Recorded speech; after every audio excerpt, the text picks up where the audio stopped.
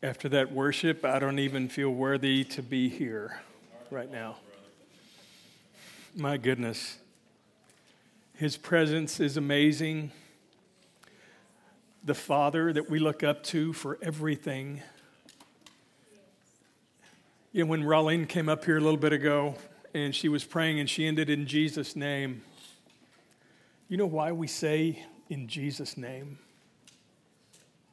To our prayers, our petitions, is because they're wrapped up in everything that Jesus did and presented to the Father. Yes. Anything that we pray in our own name will not get there. It has to be filtered through Jesus.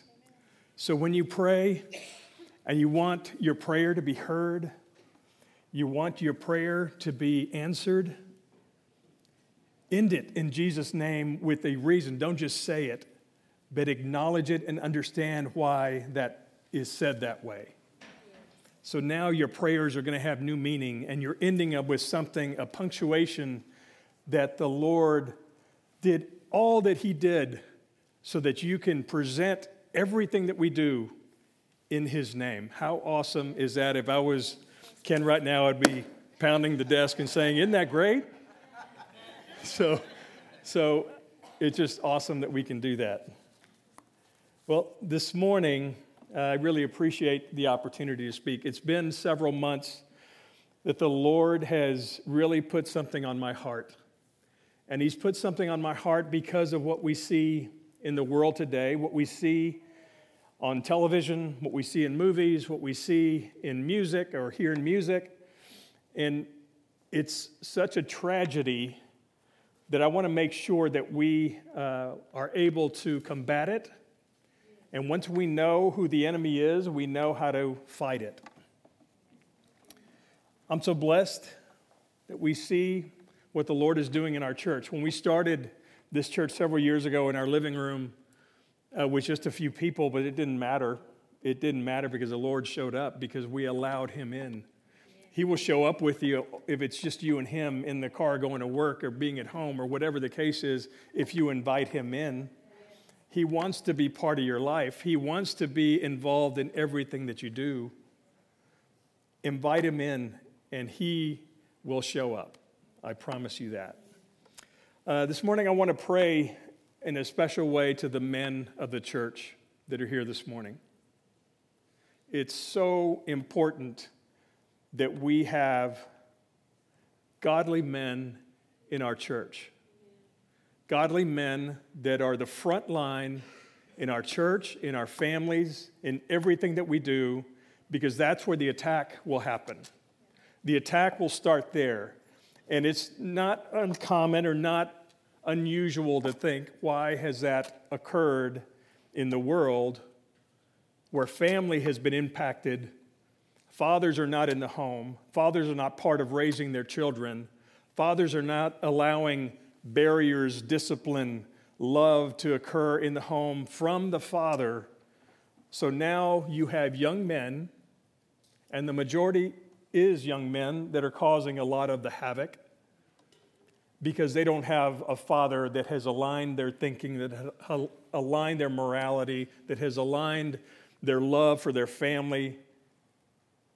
We need to really be in prayer about this because that's where we're going awry. And it's no accident that the devil knows this as well and has launched the attack. And this isn't something that just started. This happened decades ago and probably longer. But we need to understand that the onslaught is happening and we need to be aware of it and we need to know how to fight it. I'm going to pray, and we'll start this message this morning. And whatever the Lord wants to do, I have a lot of notes, but whatever He wants to do, I'm open to. So, Lord, you just have your way. Father, I want to pray specifically to the men. I just want to pray for everyone, Father, that the ladies also, that are wives here, family here, Father, will also be praying for the men of this church, Father. That you will open up their ears, Lord Jesus. That you will open up their hearts, Father, to hear from you. There's too many means of communication, Father, happening in our world today, Lord, that is capturing their attention. Father, redirect that attention to you, Father. Redirect those thoughts to you, Father. Redirect the appetites, Father, that are put into men, not from food, Father, but from so many other things. Let that be redirected, Father, to the cross. Father, we thank you for this morning. We thank you for your presence. We thank you for this word in Jesus' name. You know, I was listening to a video on, I think it was on Instagram, that was from Coach Saban and from Alabama. And he was talking to his team, he was talking to the media, and he was saying, if you wake up in the morning and you don't give it your best, what do you end up with? Nothing.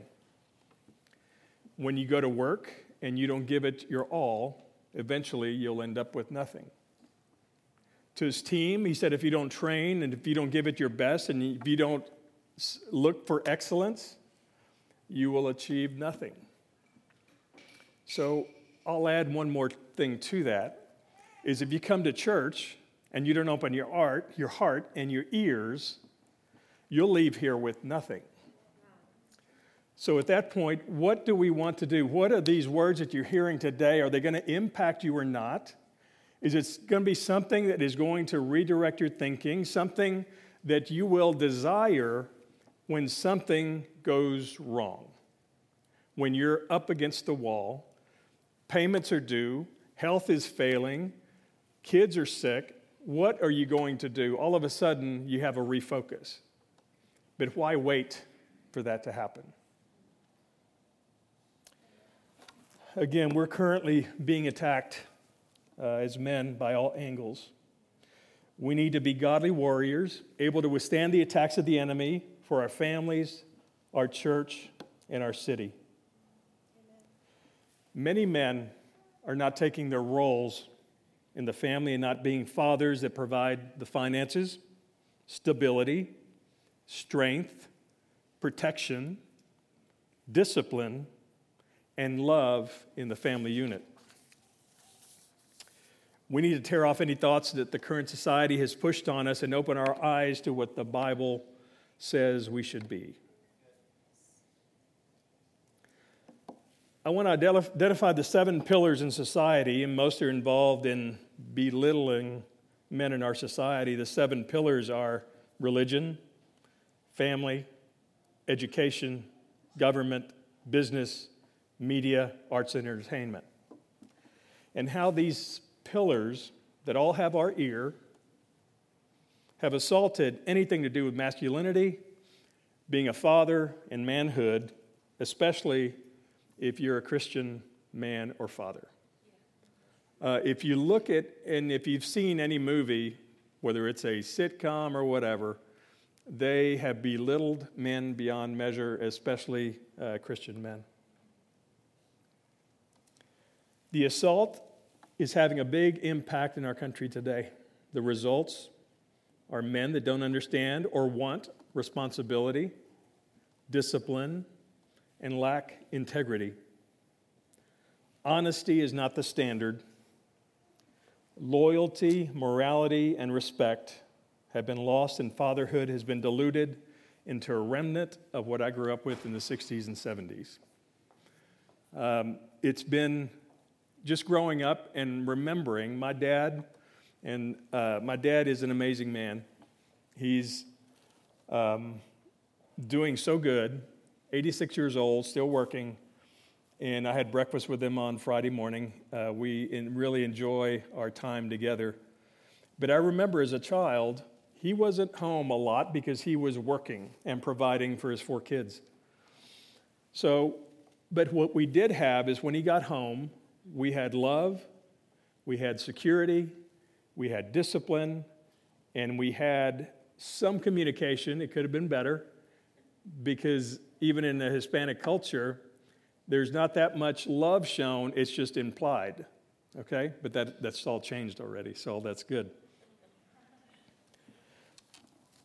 So from that, I see the difference now in families that I see that are having problems where there's a distinctive disconnect happening and the kids are doing what they want to do and the parents are allowing it to happen because they don't want to deal with the problem, or they're focused on something different. They're focused on work. They're focused on a business. They're focused on things that are not an amazing investment. I'm going to talk about that in a little bit, and the investment of the family.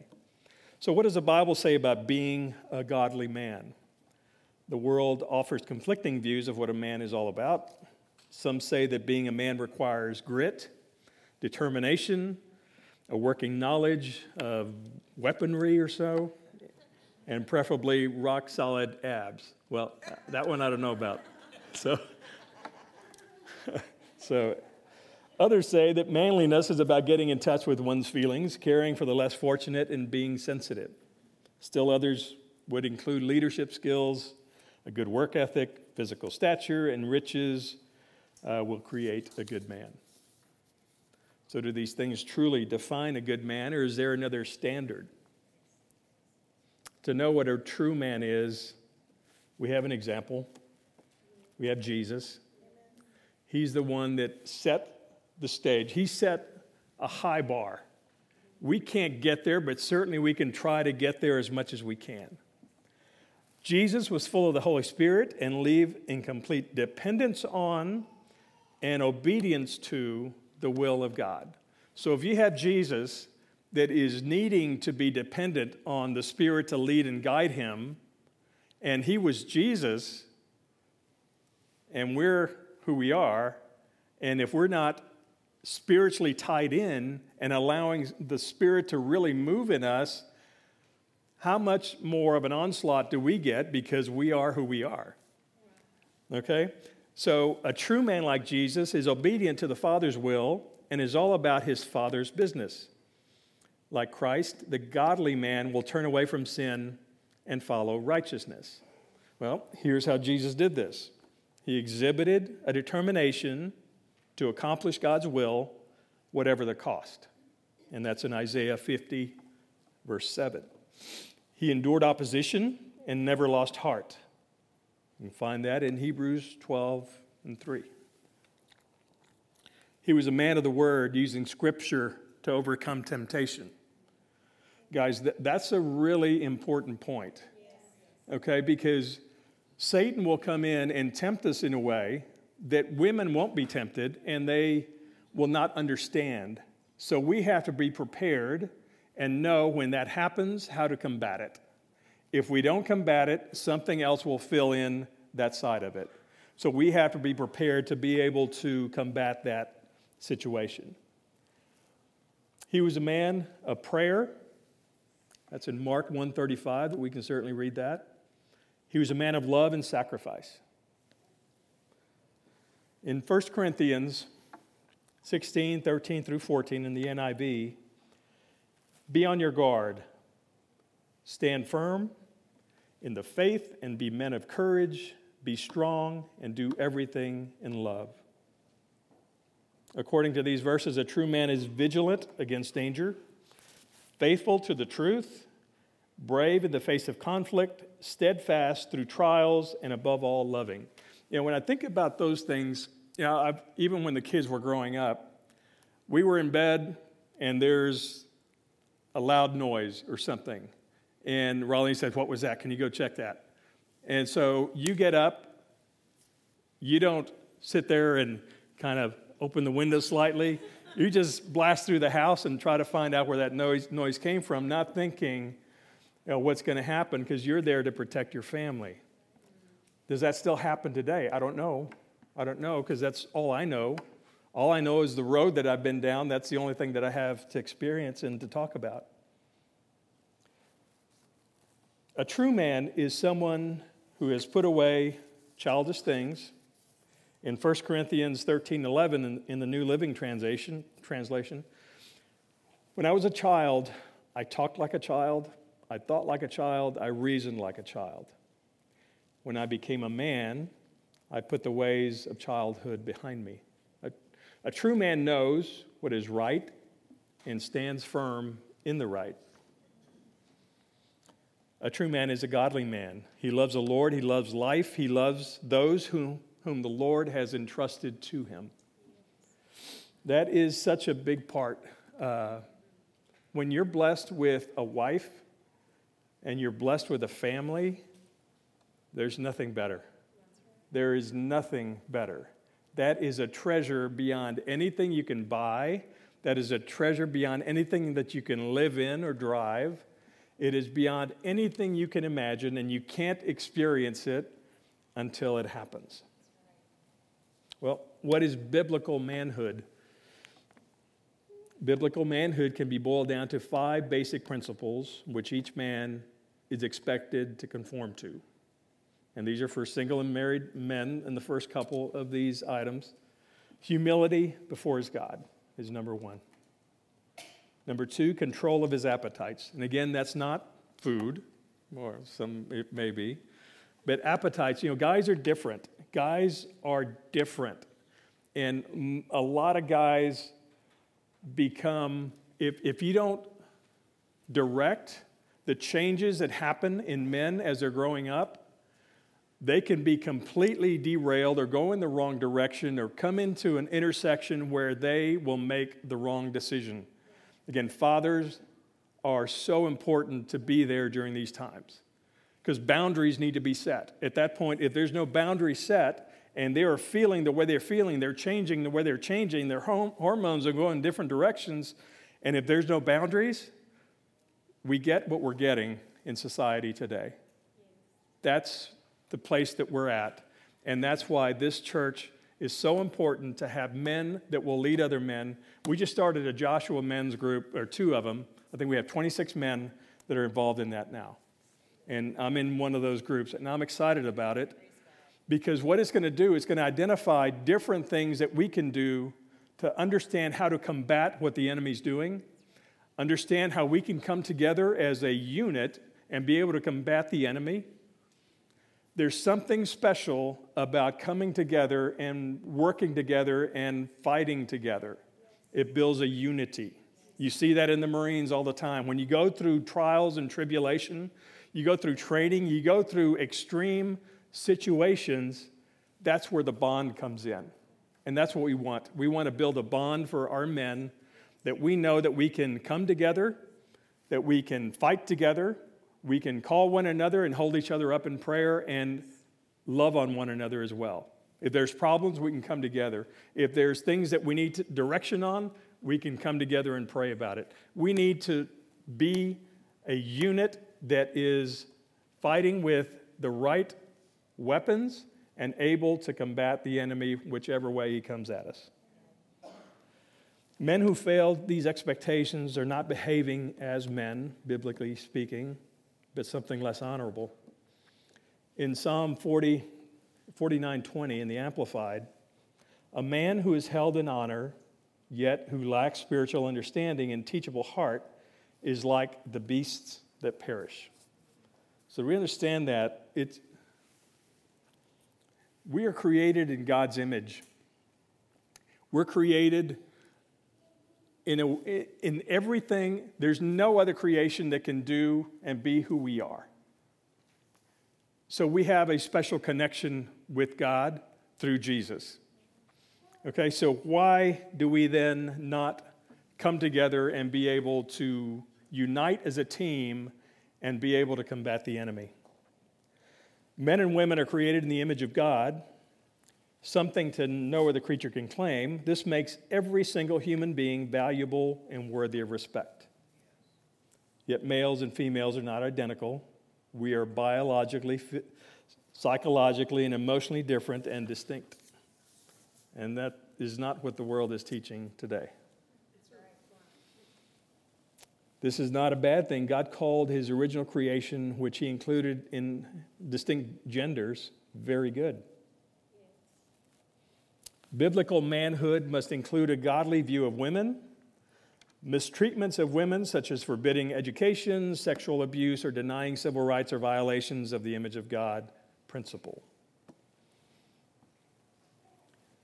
Note, The things that Scripture does not include as part of biblical manhood: men are not called to be tyrants, ruling a home with an iron fist and a dictator's attitude. Nor are they instructed to be intimidated and weak-kneed towards their families. Okay, that's an interesting point, because a lot of times we want to be accommodating. We don't want to hurt our child physically, and then certainly we should not do that. But discipline is an important thing. Discipline allows boundaries to be set. If the boundaries are not set, they will be pushed, and once you have the lack of control, at that point, that's where we have some problems that occur. Humility, self-control, protection, provision, and leadership are a man's responsibilities and his tools. Men are accountable for spiritual leadership within their families, yet each person is ultimately accountable to God for his or her own life. The proper perspective for this leadership comes from this scripture, Ephesians 5:25 through 32, and we've all heard this at weddings. We've seen it. We may know it by heart. Husbands, love your wives just as Christ loved the church and gave himself up for her, to make her holy, cleansing her by the washing of water through the word, and to present her to himself as a radiant church, without stain or wrinkle or any other blemish, but holy and blameless. In the same way, husbands ought to love their wives as their own bodies. He who loves his wife loves himself. After all, no one ever hated their own body, but they feed and care for their body, just as Christ does the church. For we are members of this body.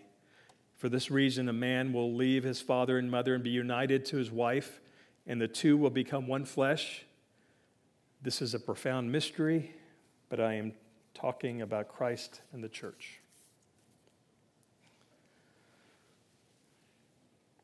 Sorry that this is somewhat serious, but it is a serious situation. We need to be awakened to it, and we need to be alert, and we need to be prepared.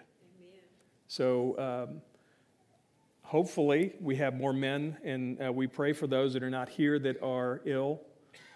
But I want this to resound in their ears, in their minds as they hear this, that it's so important for us to be united together, walking together, and praying together.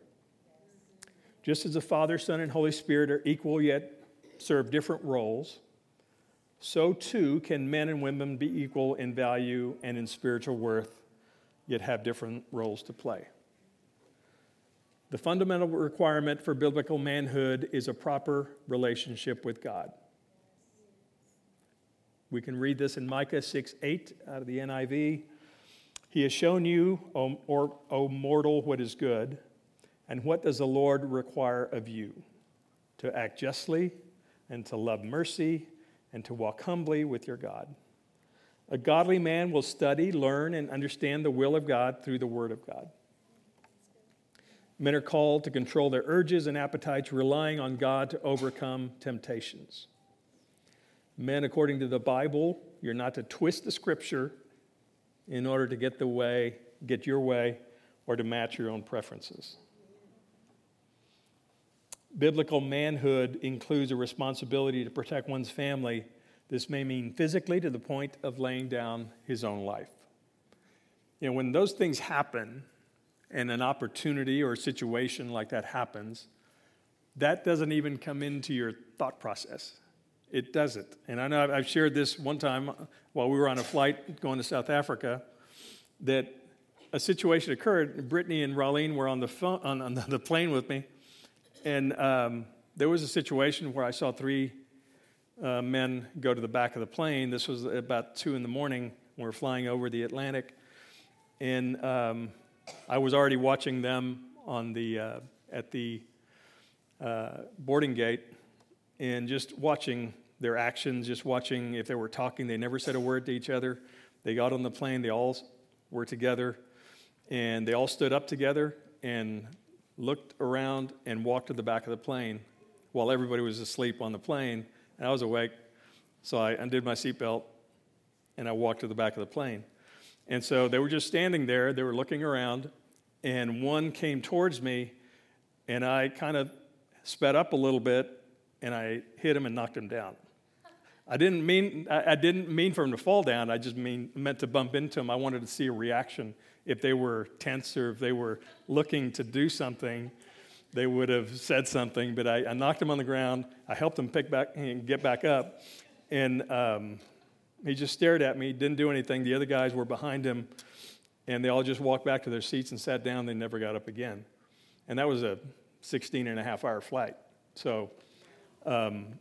I don't know what that was, but again, when you take on things and you don't know what's happening and you have your family with you, you do things because you're protecting, and that's what happens.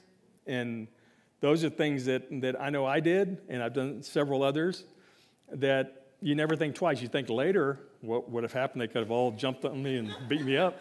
But at that point, I didn't even think about it. You just think protection at that point. In the Bible, men are called to fight, protect their wives and their children. Men are never called to do the same women are never called to do the same for the husbands. This also involves spiritual protection. Consider that Eve sinned first, but Adam was blamed for failing to lead her. Men are instructed to honor their wives as the weaker vessel, a phrase that in context invokes something precious, expensive, and valuable. Protecting one's spouse and family from harm, both spiritual and physical, should be a natural instinct for Christian men. The role of leader, both within the church and within a marriage, is also a biblical man, is also part of biblical manhood.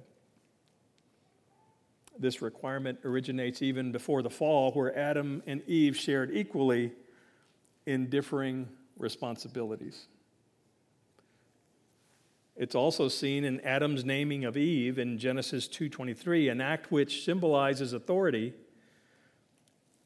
As already referenced, God has to be the model for this type of leadership.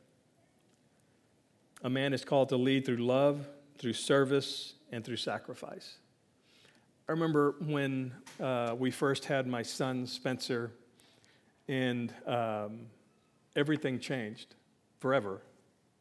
And it was a change that took some adjusting, but it was never a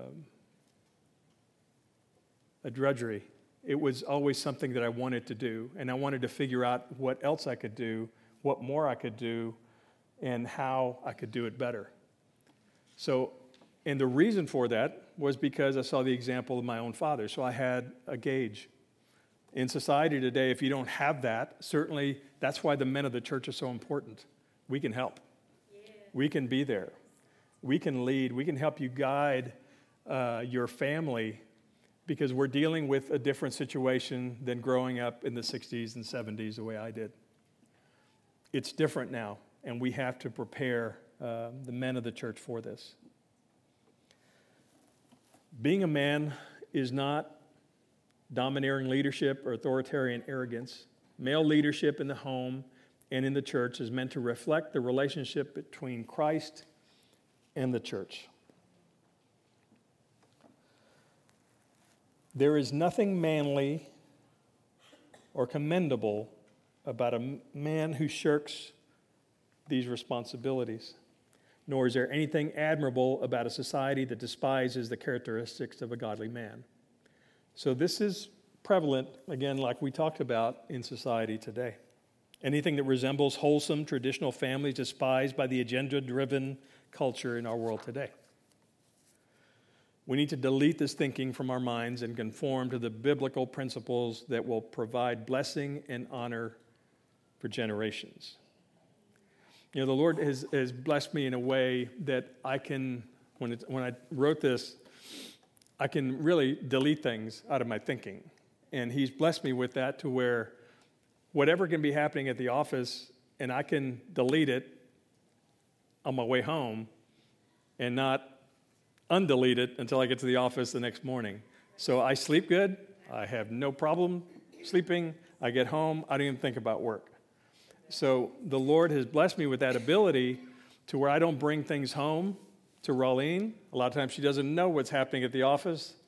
Not that I want to hold anything back from her, but if I tell her, it's going to get 10 times larger. Okay? Okay, so, and I'm not going to be able to sleep because it's invaded my space at home. And so I keep it at the office because I can't do anything about it at home. And so that's something that the Lord has blessed me with being able to do, so I can rest when I need rest, and I can enjoy family and not be so hard and so on edge that even when we were raising our kids that I would take it out on my kids. I didn't want that. I didn't want my kids to feel the impact of that stress that they knew nothing about. So to be a godly husband or wife requires that we first surrender our lives to the lordship of Jesus Christ. To be godly means we must have God first. Yes. When His Spirit lives in us, He empowers us to live godly lives. In Galatians 2:20 in the NIV, I have been crucified with Christ, and I no longer live, but Christ lives in me. Yes. The life I now live in the body, I live by faith in the Son of God, who loved me and gave Himself for me. This lays a foundation for all godly relationships, including marriage. And in Philippians 2:3-4 in the NIV, do nothing out of selfish ambition or vain conceit. Rather, in humility, value others above yourselves, not looking to your own interests, but each of you to the interests of the others. Now we're going to meddle a little bit in the next part. So I should have had my kind of a wire mesh up here for, but in marriage, this means that a husband and wife are no longer their own bosses. This is interesting. Each has willingly surrendered to the other the right to do whatever they want, whenever they want. Okay? And I wasn't one that did a lot of things outside of the home, but I did a few things, like bought a boat without really knowing about it. And I showed her the boat after church one day at the boat show. So I said, babe, you want to go see our boat? What boat? Here's the receipt. And so, yeah, some things you learn from that you kind of work together on things. This can be particularly hard for men, especially if they've been single for a long time. It may never cross a man's mind that his wife is not as passionate as he is about spending the weekend watching football or being at the hunting cabin or blind. Sorry, guys. But this passage instructs us to intentionally consider the feelings and the ideas of others rather than assume that they think as we do. In 1 Peter 3:7 in the Amplified, in the same way, you husbands live with your wives in an understanding way, with great gentleness and tact, and with an intelligent regard for the marriage relationship, as with someone physically weaker, since she's a woman. Show her honor and respect as a fellow heir of the grace of life, so that your prayers will not be hindered or ineffective. Think about that. Let's go back on that last one again. Show her honor and respect as a fellow heir of the grace of life, so that your prayers will not be hindered or ineffective. That's heavy. That's heavy. So if we're not right with our family, we're not right with our wife, and we go on and we think that our prayers are being heard, that might not be the case according to what it says here. The term weaker vessel has often been misunderstood. It does not imply inferiority, since the verse continues by stating that a woman is a fellow heir with her husband. Also, within this verse, weaker means that a woman is not to be treated as one of the guys. She's treated differently in both body and spirit. Understanding is key. A husband must study his wife, learn who she is, and make choices that highlight her strengths and beauty. Physical confrontation, verbal bullying, and emotional neglect have no place in a Christian marriage.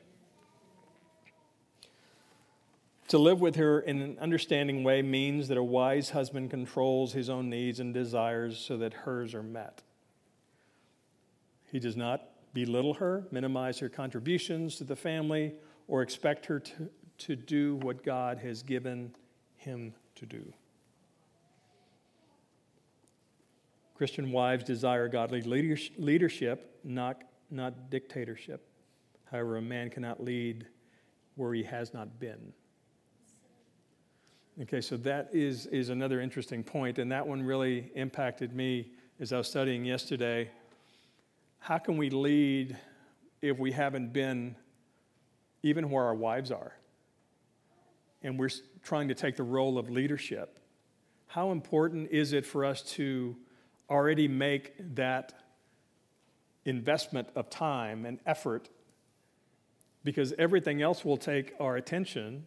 I know in business, I get distracted by so many different things, so many different challenges, so many different highs and lows. The high of a sale or the highs of a new contract, a new project is great.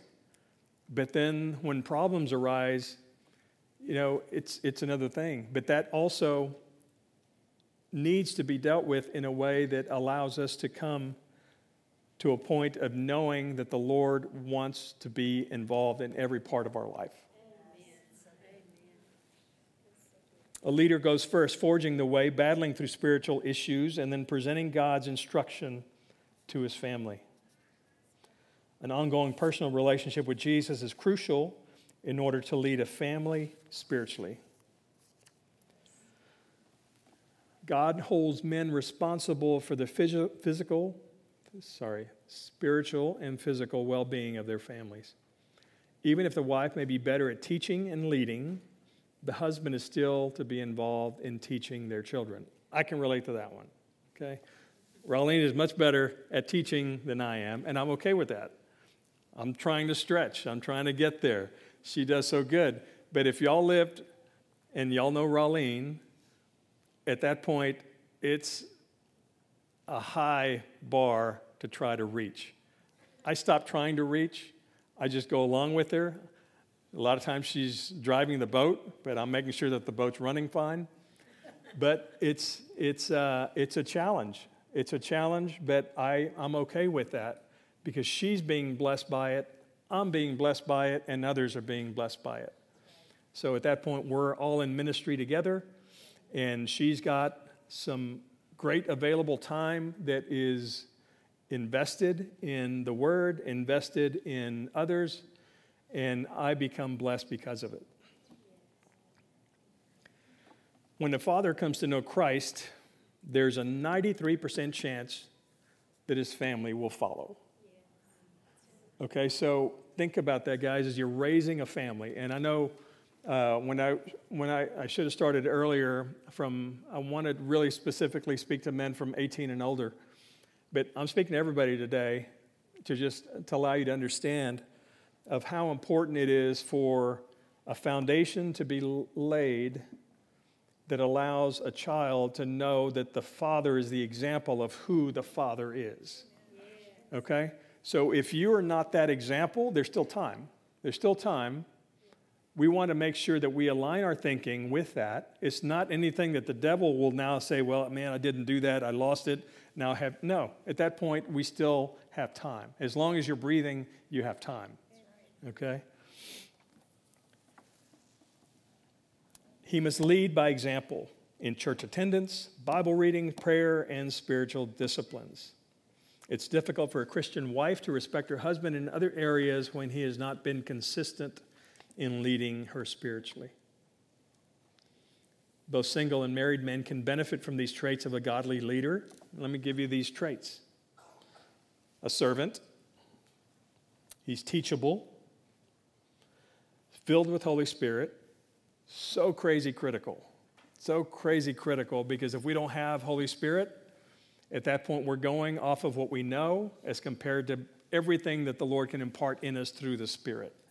If we don't have that connection at that point, we are lacking. It's like two wires not fully connected and not being able to fully provide what's needed. Enthusiastic about his role, you need to be excited about being a Christian father. You need to be excited about believing and understanding who Christ is in your life. You need to be a model of humility and forgiveness. That's another big one. Humility and forgiveness. Loving to those he leads. Ready to admit his failures and areas where he needs growth. I know those are things that will always jump on me if I know that either I've hurt someone and I haven't apologized. I know I did that to Jeremiah one time. I hurt him by something that I said when something happened. But it really hurt me that I hurt him. So at that point, I went to him and I asked for his forgiveness because that was weighing on me every time I saw him. And I didn't want that to happen. I didn't want there to be any type of interruption between what the Lord was doing, because if I'm any example to him of who Christ is, there's a hindrance. I don't want that to happen. Men often measure themselves by externals, which are outside their control. Money, possessions, fame, physical ability, and power are short-lived and temporary. Some of those can be fast cars, big houses, all those other things that come into play there. However, a husband can choose to define success by how well he has followed God's command to cherish his wife and lead his family. A happy wife is a testament to a godly husband.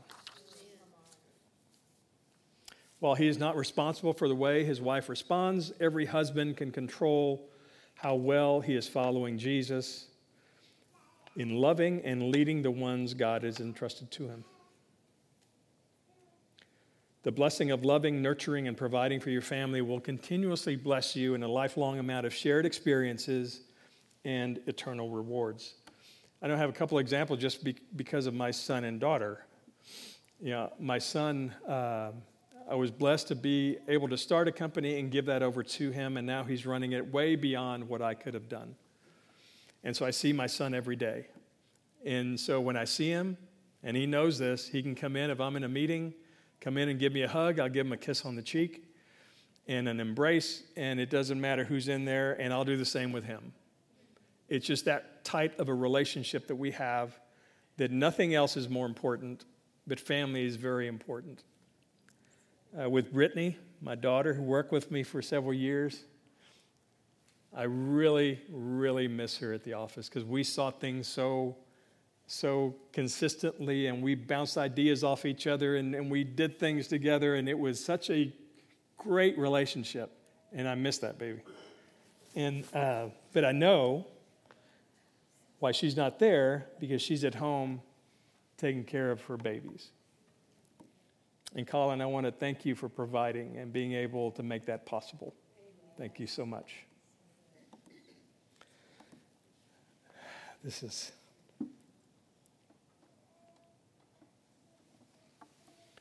the day of Brittany's wedding.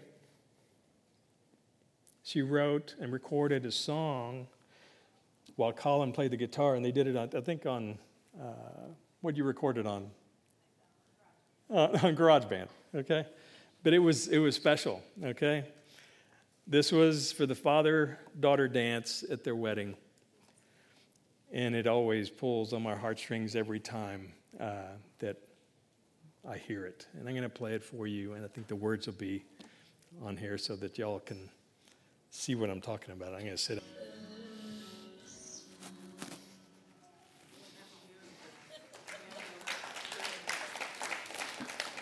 So when you talk about investment, you talk about family and love.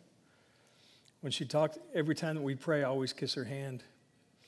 Every time that I would always wait till she got home. I would always stay awake, make sure that everyone, even my son, came home safe. It is what it is. I'm just that type of person. And that's how valuable family is and how valuable it should be. Okay, so the principles of a godly man are identified through work. And I don't have those scriptures that we can put up, but the Lord God took the man and put him in the Garden of Eden to work and keep it. In Genesis 2:15. To be courageous. Have I not commanded you? Be strong and courageous. Do not be frightened and do not be dismayed, for the Lord your God is with you wherever you go. Joshua 1:9. Be strong. Be watchful, stand firm in the faith, act like men, and be strong. 1 Corinthians 16:13.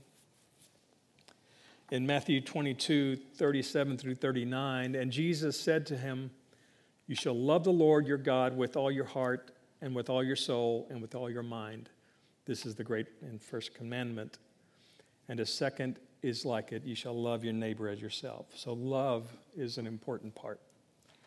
We need to be a godly husband. Therefore, this is another scripture in Genesis 2:24, therefore a man shall leave his father and his mother and hold fast to his wife, and they shall become one flesh. To be the head of his wife, for the husband is the head of the wife, and even as Christ is the head of the church, his body, and himself is Savior. Now as the church submits to Christ, so also wives should submit in everything to their husbands. Serve sacrificially. And in this part, serving is such an honor and such a blessing. If serving is a drudgery, it should be a check in your spirit. If it's something that you don't want to do, something that you think is taking time away from yourself, it should be a check in your spirit. Serve sacrificially. Husbands, love your wives as Christ loved the church and gave himself up for her. Greater love has no one than this, that someone lay down his life for his friends. Be a godly father. The father of the righteous will greatly rejoice. He who fathers a wise son will be glad in him. Another scripture says, fathers, do not provoke your children to anger, but bring them up in the discipline and instruction of the Lord. One more scripture in that area. For it's for discipline that you have to endure. God is treating you as sons. For what son is there whom his father does not discipline? That's in Hebrews 12:7. Guys, we got to be compassionate. And there's nothing wrong with being with family. My goodness, you can cry, you can hold, you can tell them you love them. It's all good. It's all good. Likewise, husbands, live with your wives in an understanding way, showing honor to the woman as a weaker vessel, since they are heirs with you of the grace of life, so that your prayers may not be hindered. And we read that earlier. Be a provider. Be a provider. If anyone does not provide for his relatives, and especially for members of his household, he is denied the faith and is worse than an unbeliever. It's in 1 Timothy 5:8. This other one is so important. Be a giver. You shall give to him freely, and your heart shall not be grudging when you give to him, because for this the Lord your God will bless you in all your work and in all that you undertake. Giving is so important, guys. And I know in the future, I'm sure we're going to have a message on giving. And I just know by example that when we've been consistent in giving and giving above and beyond, the Lord has always been faithful. Amen. And the Lord is faithful and will be faithful, and you just have to conform to that thinking. Yes. You know, and I have a rabbi that I'm working on a project for in Pennsylvania, and he has told me on the way they raise their children, they learn to live on 50% of what they make, even as a child. 50% of what you make. You live on 50%, you give 10%, you invest 20%, and the other is set aside for your own college at 20%. So as an early age, they're already living within boundaries that's set by the father. And at that point, they are able to invest at a young age and see a return and already start building their own life for the future. We live to the extreme. We live paycheck to paycheck or whatever the case may be, and that's something that we need to align our thinking with what is best. I know I do, and I have to do that, and so I think it's very important to do that. But if we're givers, we will be blessed because of that. We need to be honorable. The righteous who walks in his integrity, blessed are his children after him. That's in Proverbs 27. Finally, whatever is true, whatever is honorable, whatever is just, whatever is pure, whatever is lovely, whatever is commendable, if there is any excellence, if there is anything worthy of praise, think about these things. Lastly, I did this yesterday, and I was going through scriptures, and I found a scripture that I had to have overlooked because it applies to me and how I am. And how I am, it just really resounded in my spirit. In 1 Thessalonians 4:11 in the NIV, it says, "Make it your goal to live a quiet life, minding your own business and working with your hands, just as I instructed you before." You know, that, for me, the Lord has entrusted my hands. People give me paragraphs of information of what they want, and I use these hands to create buildings and structures and whatever. So just out of words, I can create buildings, and I can only do that through what the Lord has imparted in me. And I do it with these hands.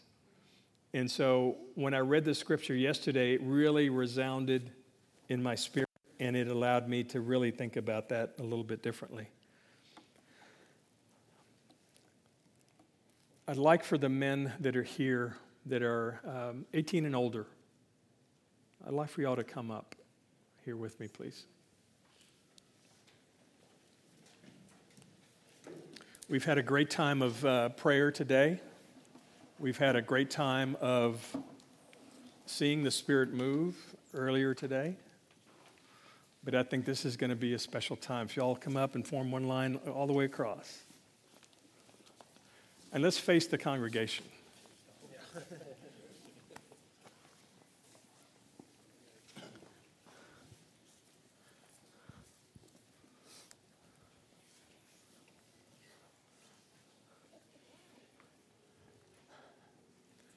Okay, church, this is the front line. This is the front line for our families. This is the front line for our church. This is where the battle starts. This is the first impact of any type of attack is going to be through one of us in our families. So, ladies, I want y'all to lift your hands and pray for the men of the church, and I'm going to lead in a prayer. And Pastor Brett, if you could, afterwards, if you could anoint the men that are here, and we're going to end with another prayer. Father, we thank you, Lord Jesus, that you laid this message on my heart months ago, Father, for this time today, that those that are here, Lord Jesus, heard from you because you wanted them to, Father, that they came for a reason they didn't know, but now they're experiencing something that is eternal, Father. Lord Jesus, just come alive in them today, Lord Jesus. Open their ears, open their hearts, open their eyes, Father, to everything that you have for them, Lord. Father, bless them, Lord Jesus. Protect them, Father. Let them be used by you, Lord Jesus, and let them have the relationship with you, Father, that allows them to lift up their sword, to be protected with the armor of knowing who you are, Father, that they will be able to protect their families, lead their families, and that they will not be hindered by any attack that we face, Father. Lord Jesus, we thank you, Lord, that we can come boldly to your throne, Father, boldly to your throne, Lord Jesus. And we thank you, Father, that these men have willingly taken the step just to get out of their seat and come here right now, Father. And that step allows them to have engaged and activated this fatherhood relationship, Lord Jesus, in them. Father, let them be leaders. Let them be godly husbands. Let them be godly men, Father. They will seek you in everything they do, Father. We thank you, Lord Jesus, for your goodness. I want to pray over the men. Father, right now I ask that you impart wisdom, Lord Jesus, that you impart new ideas, Father, that you impart amazing things in these men right now, Lord Jesus, that can only come from you, Father. Lord Jesus, touch their hearts, Lord Jesus. Touch their minds, Father. Bless them, Lord Jesus, with health. Bless them with finances. Bless them with leadership. Everything that you have for them right now, Father, I just unload that on them and in them right now, Father. There's an activation happening right now, Lord Jesus, and let it be led by your Spirit. I thank you, Lord, for your goodness. I thank you for all that you are. I thank you for the hunger that you will put in these men, that once they taste and they see, Father, that they will always desire more of you. Lord Jesus, I thank you, Father, for these men. Protect them, love them, nurture them, give them health and wisdom. In Jesus' name, amen.